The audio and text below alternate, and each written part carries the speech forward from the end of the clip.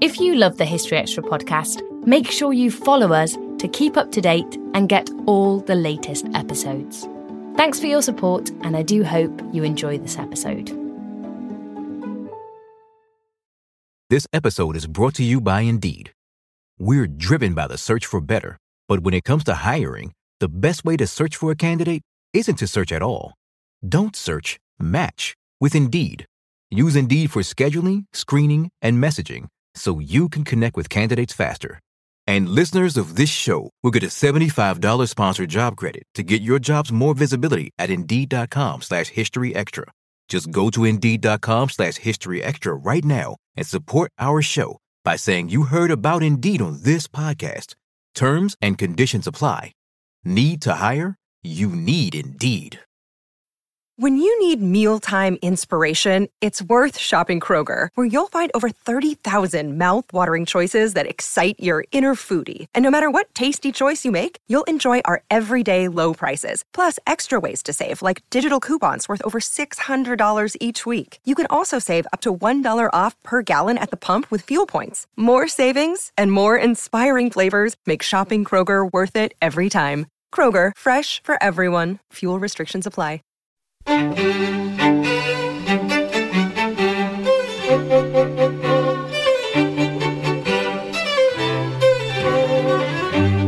Hello and welcome to the History Extra podcast from BBC History Magazine, Britain's best-selling history magazine.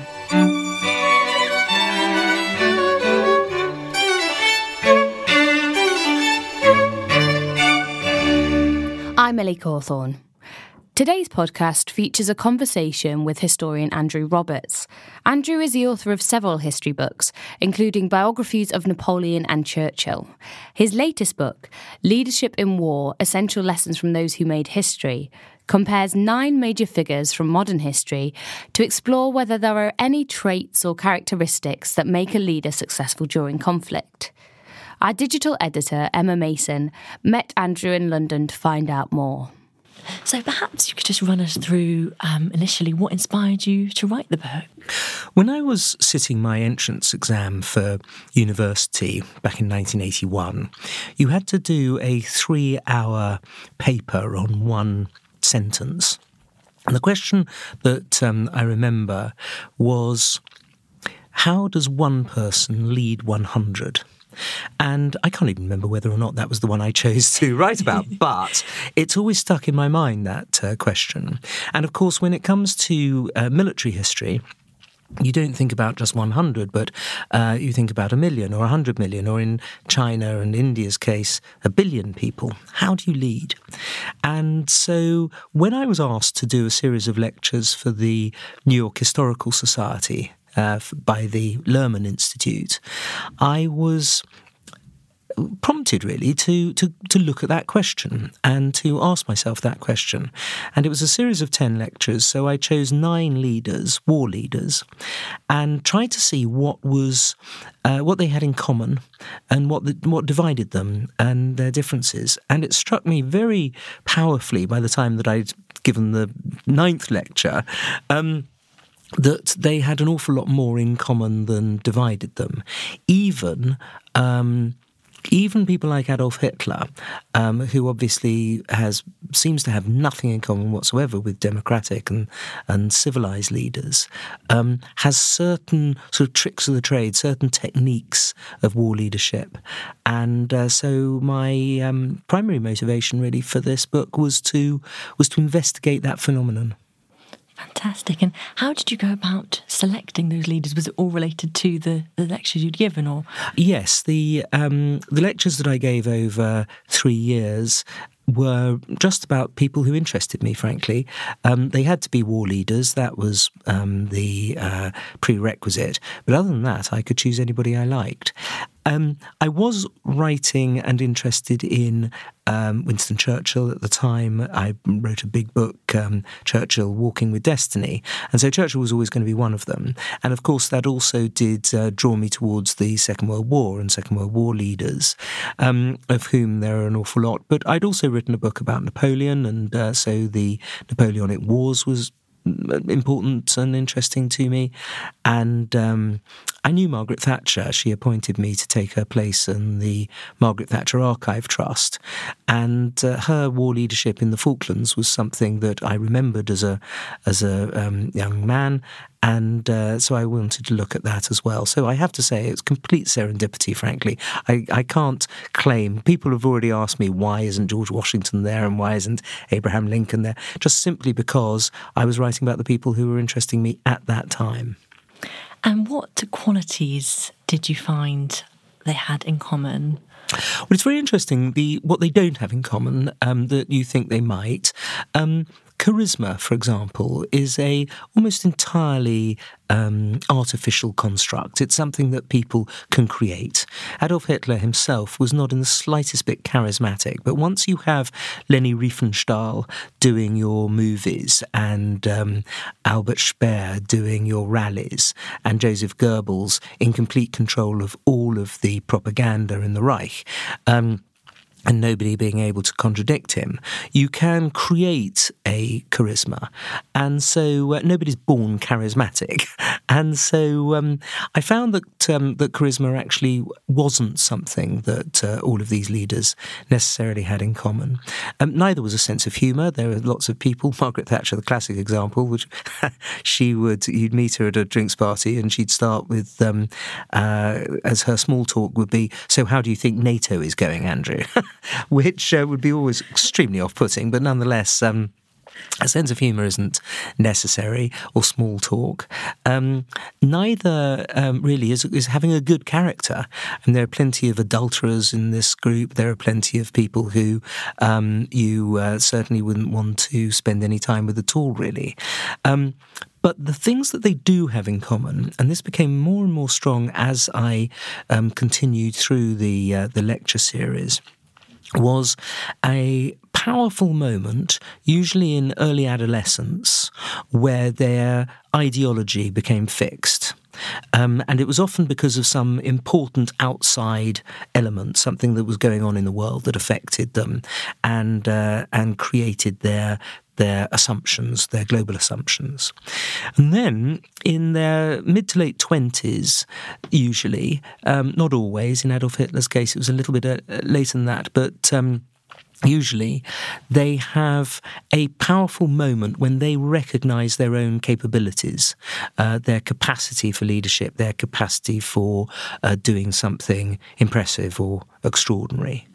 And I came across this so many times that I believe that it couldn't just simply be a coincidence. Now, I accept, of course, that this is true of leaders in other spheres, leaders in business, leaders in politics, as opposed to just war leaders.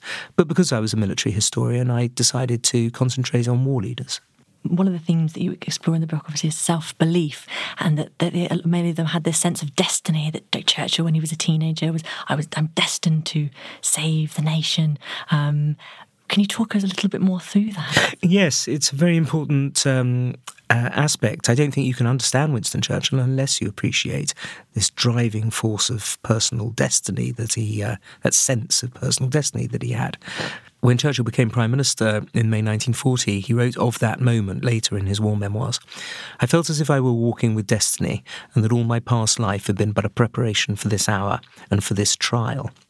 And this sense of destiny was something that he really had ever since he was a 16-year-old schoolboy at Harrow. He told his best friend, Merland Evans, the lad was called, that there shall be great upheavals and great struggles in our lives, and that I shall be called upon to save England and save London and save the Empire. And he believed this for the rest of his life, and it allowed him in the great crises, the greatest crises of our history, to stay extraordinarily calm and to keep a very good sense of humour and to encourage his entourage and Parliament and the press and the people, because he absolutely believed in himself. This was the theme you found with all the 9 leaders. I'm not sure. Margaret Thatcher felt that she had a sense of destiny, but but you're right. I mean, overall, I think it is a very powerful thing. When Adolf Hitler survived, and this is why a sense of destiny isn't necessarily always a good thing, when Adolf Hitler survived the bomb plot of the 20th of July 1944, he put it down to Providence being the reason that he survived that plot. Napoleon, of course, had a very powerful sense of his own star, of following his star. So yes, I think it is. Now, the interesting thing is, of course, for most of us, if you or I said that we had a sense of destiny, it would be a clear case of psychological disorder. So, in most people, it's a fairly sort of weird thing to have. But when you do get to the top and you do become a great leader, it obviously is a not necessarily a prerequisite, but something that can be seen again and again throughout history. And am I right in thinking it was Napoleon that said, "I am, without irony, I am the new Caesar"? Yes, absolutely, and he very much thought of himself as the new Caesar all his life, and even after he'd lost, which of course Caesar never did on the battlefield, he was creating institutions of France, the Senate, of course, the Empire himself, making himself emperor. You look at all the various bits of symbolism that he used with the laurel leaf crown and so on.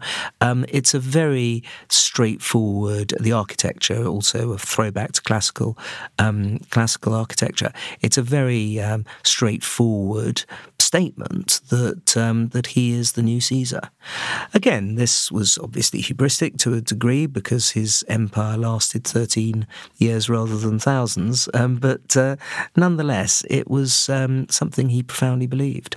And he had his moments very much of the moment of self-belief. It was when he was 26 years old at the Battle of Lodi, or Lodi as it's also pronounced, and he recognised after victory in that battle in Italy that he had what it took, not just to be a great commander, but to be a great man, and said so. And that sense of history was very important, wasn't it? You say in the book that they each, like for example, Thatcher was inspired hearing Churchill's speeches on the Blitz, the Battle of Britain. Churchill in turn was inspired by Napoleon. Yes, that's right. Yes, and Napoleon was inspired by Alexander the Great and Julius Caesar. Yes, there is a sort of apostolic succession almost between these leaders and the way in which they in turn inspire each other. And actually, reading is another one. An interest in history is another thing that they have together. Study history, Churchill said to a young American in the coronation, at the time of the coronation, the luncheon, in fact, of the coronation. He said, study history, for therein lie all the secrets of statecraft. And many of these people, Hitler, it was his favourite subject at school. Napoleon read voraciously in his school library. The studying of history, this was also true actually of military history of George Marshall and Dwight Eisenhower, is a very important aspect of leadership. You mentioned there writing and the ability to produce good literature. Obviously, Churchill was obviously renowned for this, but I was so fascinated to read in your chapter about Hitler how Mein Kampf was just incredibly dull. There's barely a notable sentence to pluck from it. Yes, I think it has to be up there with Das Kapital as the most boring book ever written by somebody who was as influential as Karl Marx or Adolf Hitler. It actually is also slightly misleading in that it's a book about attacking in the east, where of course he actually attacked in the west, and only when he'd been victorious in the west was he able to attack in the east. Had Stalin mastered it properly, he'd have never signed the Nazi-Soviet pact, but nonetheless, Stalin, as I try and point out in the book, made mistake after mistake when it came to his interaction with the Germans. It is important to read a lot.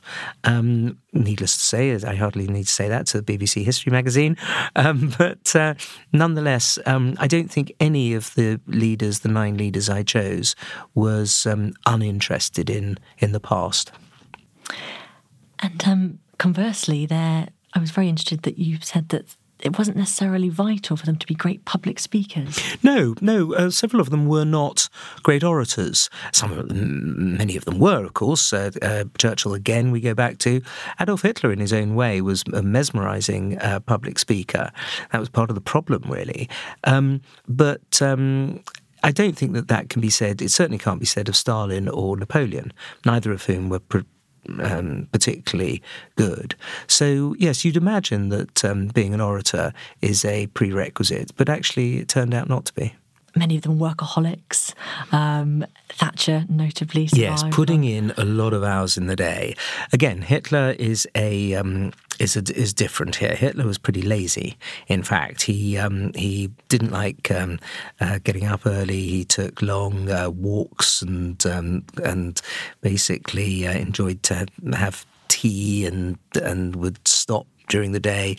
He enjoyed watching his lieutenants working hard, and he would set them up against each other, in fact, in a deliberate way, sort of survival of the fittest kind of thing.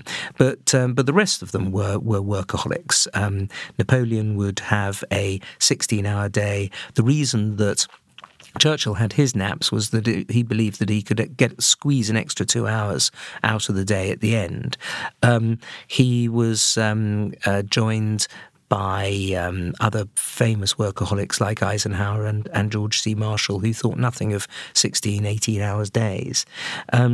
Yes, I think when you're at the absolute peak like this, you by and large have to work hard. Stalin worked hard as well, in fact. You identify in the book that many of the leaders had a sixth sense for politics. Yes, they did. They were, in the democratic sense, those ones who were democratic leaders were just very good at getting their messages across, not necessarily through great speeches I mentioned earlier, but through orders of the day or through proclamations or through the press. They have a real ability to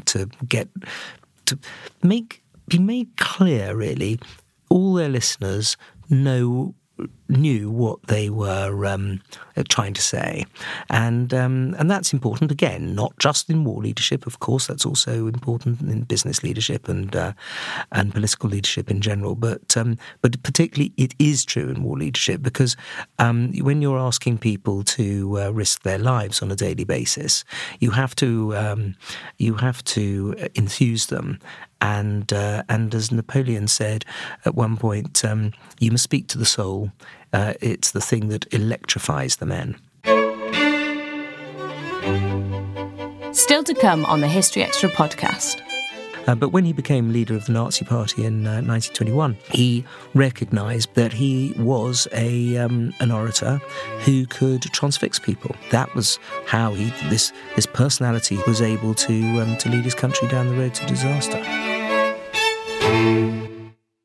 This episode is brought to you by Indeed. We're driven by the search for better, but when it comes to hiring, the best way to search for a candidate isn't to search at all. Don't search, match with Indeed. Use Indeed for scheduling, screening, and messaging so you can connect with candidates faster.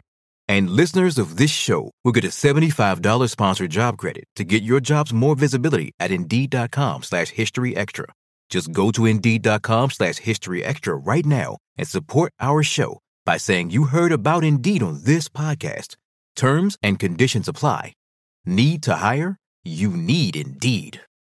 We don't always realise just how much our negative thoughts and experiences stick with us and weigh us down. You may find your brain constantly running through a highlight reel of bad moments. That comment your friend made last week that hurt your feelings. That frustrating thing your mum does. Or that silly thing you said in a meeting. Maybe it's time to get it all off your chest. Whether it's a tiny annoyance or something much bigger. Talking about it can give you some relief and lead you to a potential solution. That's where therapy comes in. It's a safe space to share whatever's weighing you down and learn to process it, so your internal highlight reel can focus on the good stuff. And BetterHelp offers affordable online therapy on a schedule that works for you. Connect with a licensed therapist by text, phone, or video call. Start the process in minutes and switch therapists anytime. Let it out with BetterHelp. Visit betterhelp.com/historyextra today to get 10% off your first month. That's BetterHelp, HELP.com/historyextra. And you say in the book also on that theme that it was so important that many of the leaders had a real intuitive understanding of what their civilians and soldiers wanted, what made them tick, what resonated with them. And for example, like you remember you saying that Napoleon took a lot of time to spend time with his men, to actually have a democratic sort of process in place. Yes, it was a democratic process with very much a small d, because they weren't going to get the vote. Of course, he was not going to allow himself to be sort of outnumbered or outmaneuvered by people in that sense. But he had a way with the men. You know, he would always ensure that the drummer boy was invited to sit around the campfire and was allowed a glass of wine, and he made sure that the wine went out to his sentries, and little things like that of course altered, just made people love him. And it's true of a great deal of these leaders. Eisenhower was his breezy, sunny, optimistic disposition was something that people very much liked seeing. They're really. I suppose again, it's something that politicians. The good politicians should have. The surprising thing is how many of them don't, in fact. But in war leadership, that capacity to connect with the troops is something very special. Napoleon definitely had it also in that he would sometimes be rude about his own officers in front of the men if they weren't providing the creature comforts that the men needed. And that ability to empathise as well. I saw you noted in the book that was possibly more important than, say, a military background. Yes, I mean there are several people in this list who don't have any military background at all, and to be a successful war leader with no military background, you do have to have built up this sort of trust with the people. So long as you are going in a direction that seems to promise ultimate victory, people will put up with an enormous amount. It's interesting. It's the direction of travel that seems to matter more than the individual battles. And if there's seems to be a way towards ultimate victory, people will go through hell. And how much do you think luck played a role in the success of these various leaders?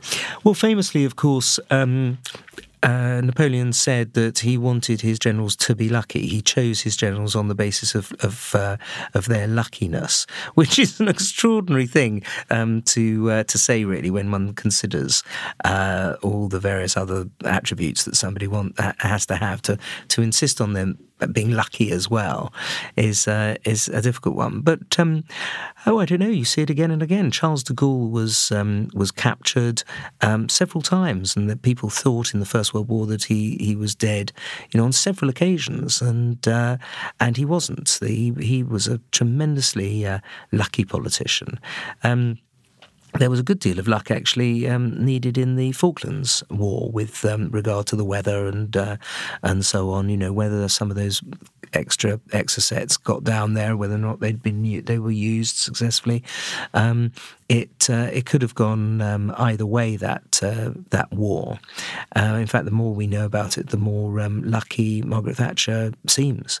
It's not a thing that historians can terribly easily quantify, obviously, luck, but it's there, and there's no getting around it.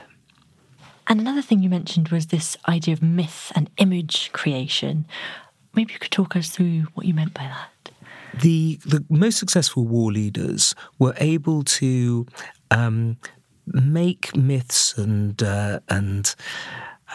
legends whilst still leading, turn themselves into living legends. And you see this very strongly with Stalin during the Second World War, where ordinary Russians, they felt they knew him, even though, of course, the actual personal interaction was minute, not least because he stayed very much in his dacha and in the Kremlin for 99% of the war. There was a sense that your leader is somebody who is almost superhuman. Hitler, of course, was somebody who constantly tried to present himself as an Aryan Superman. But actually, when you look at the kind of things he was saying to his entourage, they are extremely sort of nutty. An awful lot of them is just very, very weird stuff, frankly. And I quote quite extensively in this book from his table talk, which is a bit of a tainted source, because there have been people that say that Martin Bormann, who was the Nazi Party secretary, was taking everything down. Didn't take down everything that the Führer was saying, but I don't think there's any indication that he actually made anything up or that he exaggerated wildly, and yet you have Hitler just coming up with just theory after theory that seems to bear absolutely no resemblance to any kind of logical reason. He believed he knew what dogs were thinking. He believed that he could tell that Czechs were Mongolian because of the shape of their moustaches. He believed that Franklin Roosevelt was Jewish. He had all sorts of... there is a list of these weird beliefs that he came up with in this book, which I think will surprise and shock and on occasion amuse readers. Maybe you could just talk us through how he managed to influence so many, given his limitations. Well, that's right. I mean, these extraordinary personal limitations. But at the same time, he was talking to people who felt that they'd been stabbed in the back, who felt terrible resentment against capitalism and against the West for the 1920s and what they had to undergo after the First World War, who were certain of their greatness, and the Germans are a great people and always have been a great people, but they saw the way in which the Versailles Treaty kept them constrained, and they were willing to go along with pretty much anything that was going to get them out of that situation. And it's one of the great tragedies, obviously, of the history of mankind, that the person who rose up from the gutter to lead them was somebody as fanatical and bigoted as Adolf Hitler. It's a story that has been told many, many times, of course.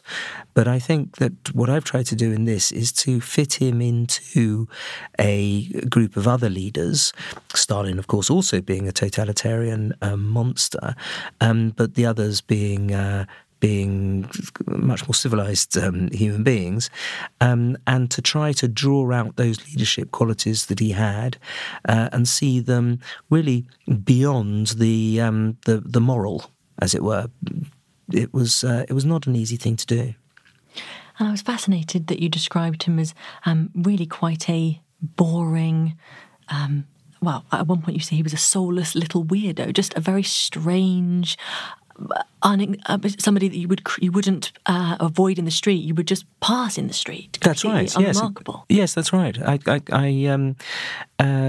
do believe that, and the more that one reads of his table talk, the more one recognises that period when he was on the streets, living in down and out shelters between 1909 and 1914 in Vienna, those 5 years, where he was exposed to a great deal of anti-Semitic literature and to all the horrors of anyone living on a street.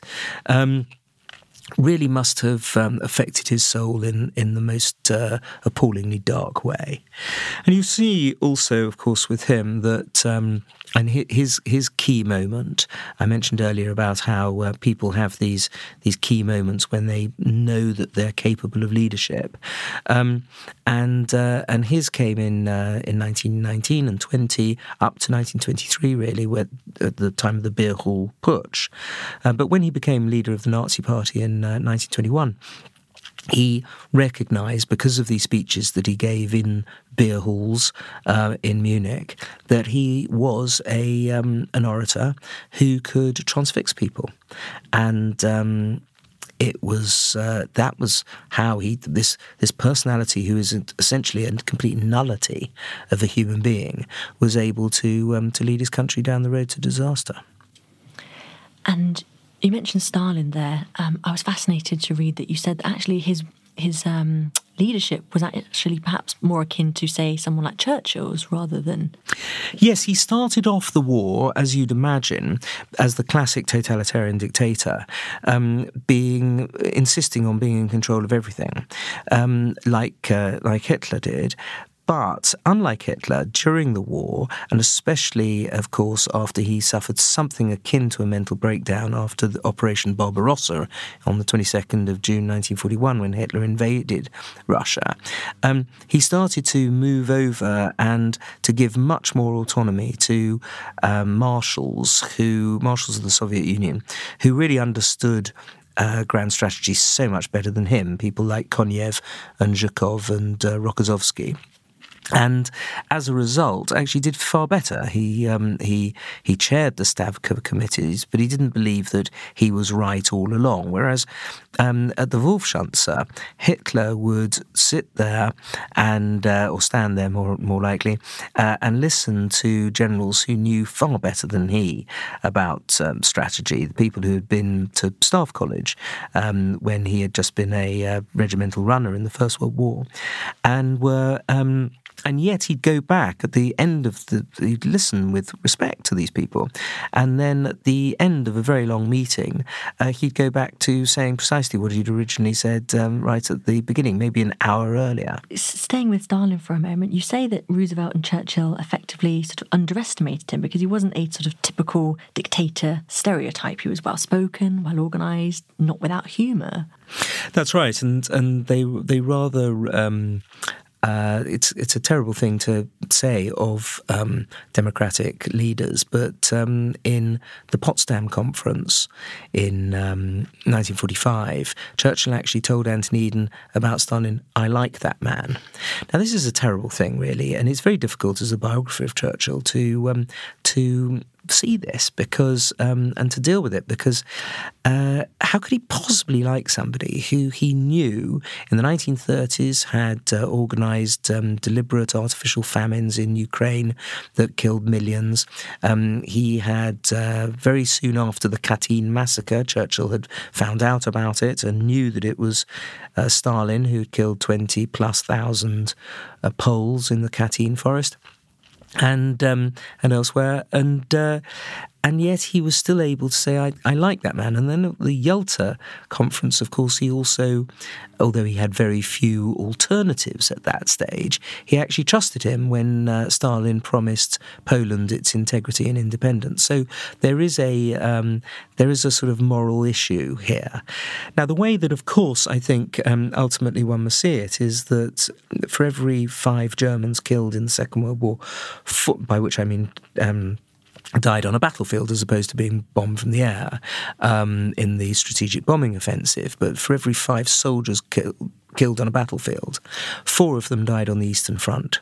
So it was essential for essential for Churchill to get on with Stalin, and I'm afraid there'd seemed no alternative. One of the other leaders I wanted to ask you about was Nelson. You say in your book that biographers really need to get their priorities right when it comes to assessing Nelson. What did you mean by that? Well, they talk about his personality and the drawbacks to his personality, and there are several. He was a very vain man. He was a pretty bigoted when it came to the French. I mean, obsessively so. And he was somebody who his belief was constant attack, always be on the offensive, and he did it absolutely brilliantly.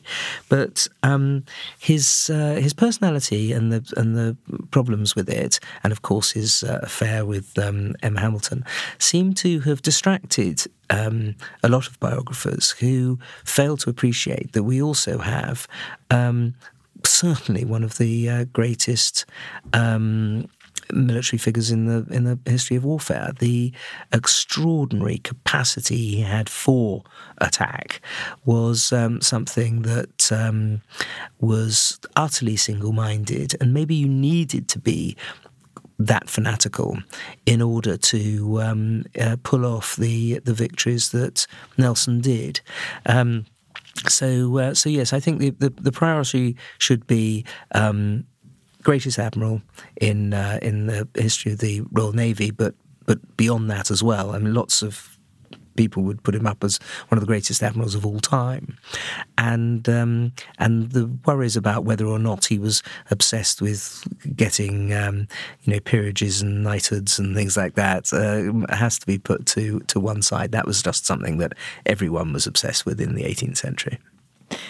And his death, you said that in your book there was no such public outpouring of raw emotion until the death of Diana in 1997.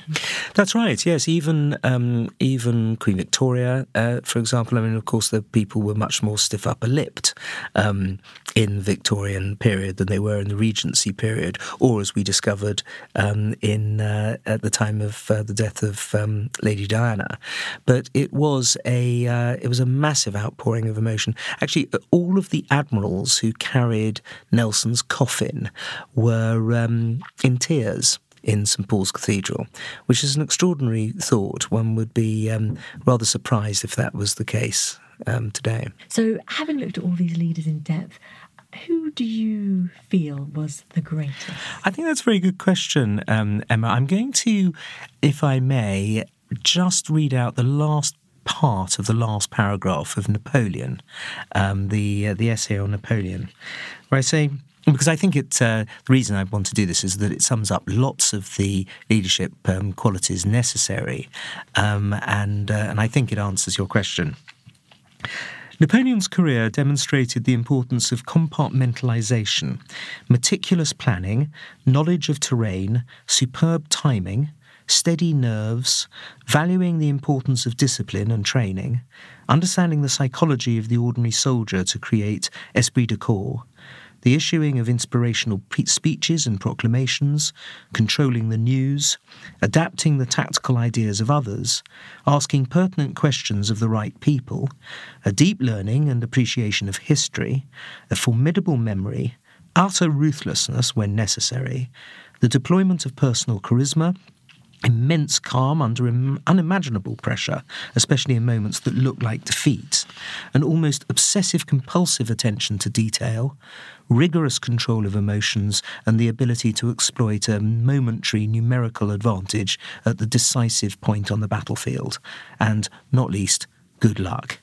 Even though he was ultimately defeated, Napoleon is the wartime leader against whom all the others must be judged. That was Andrew Roberts. His book, Leadership in War, Essential Lessons from Those Who Made History, is out now, published by Alan Lane. Andrew also wrote a feature for BBC History magazine about the lessons that leaders have learnt from the past. You can read that on our website at historyextra.com/war-leaders. Thanks for listening. Today's podcast was produced by Ben Hewitt and Jack Bateman. We'll be back on Wednesday when Sinclair Mackay will be discussing the bombing of Dresden in 1945.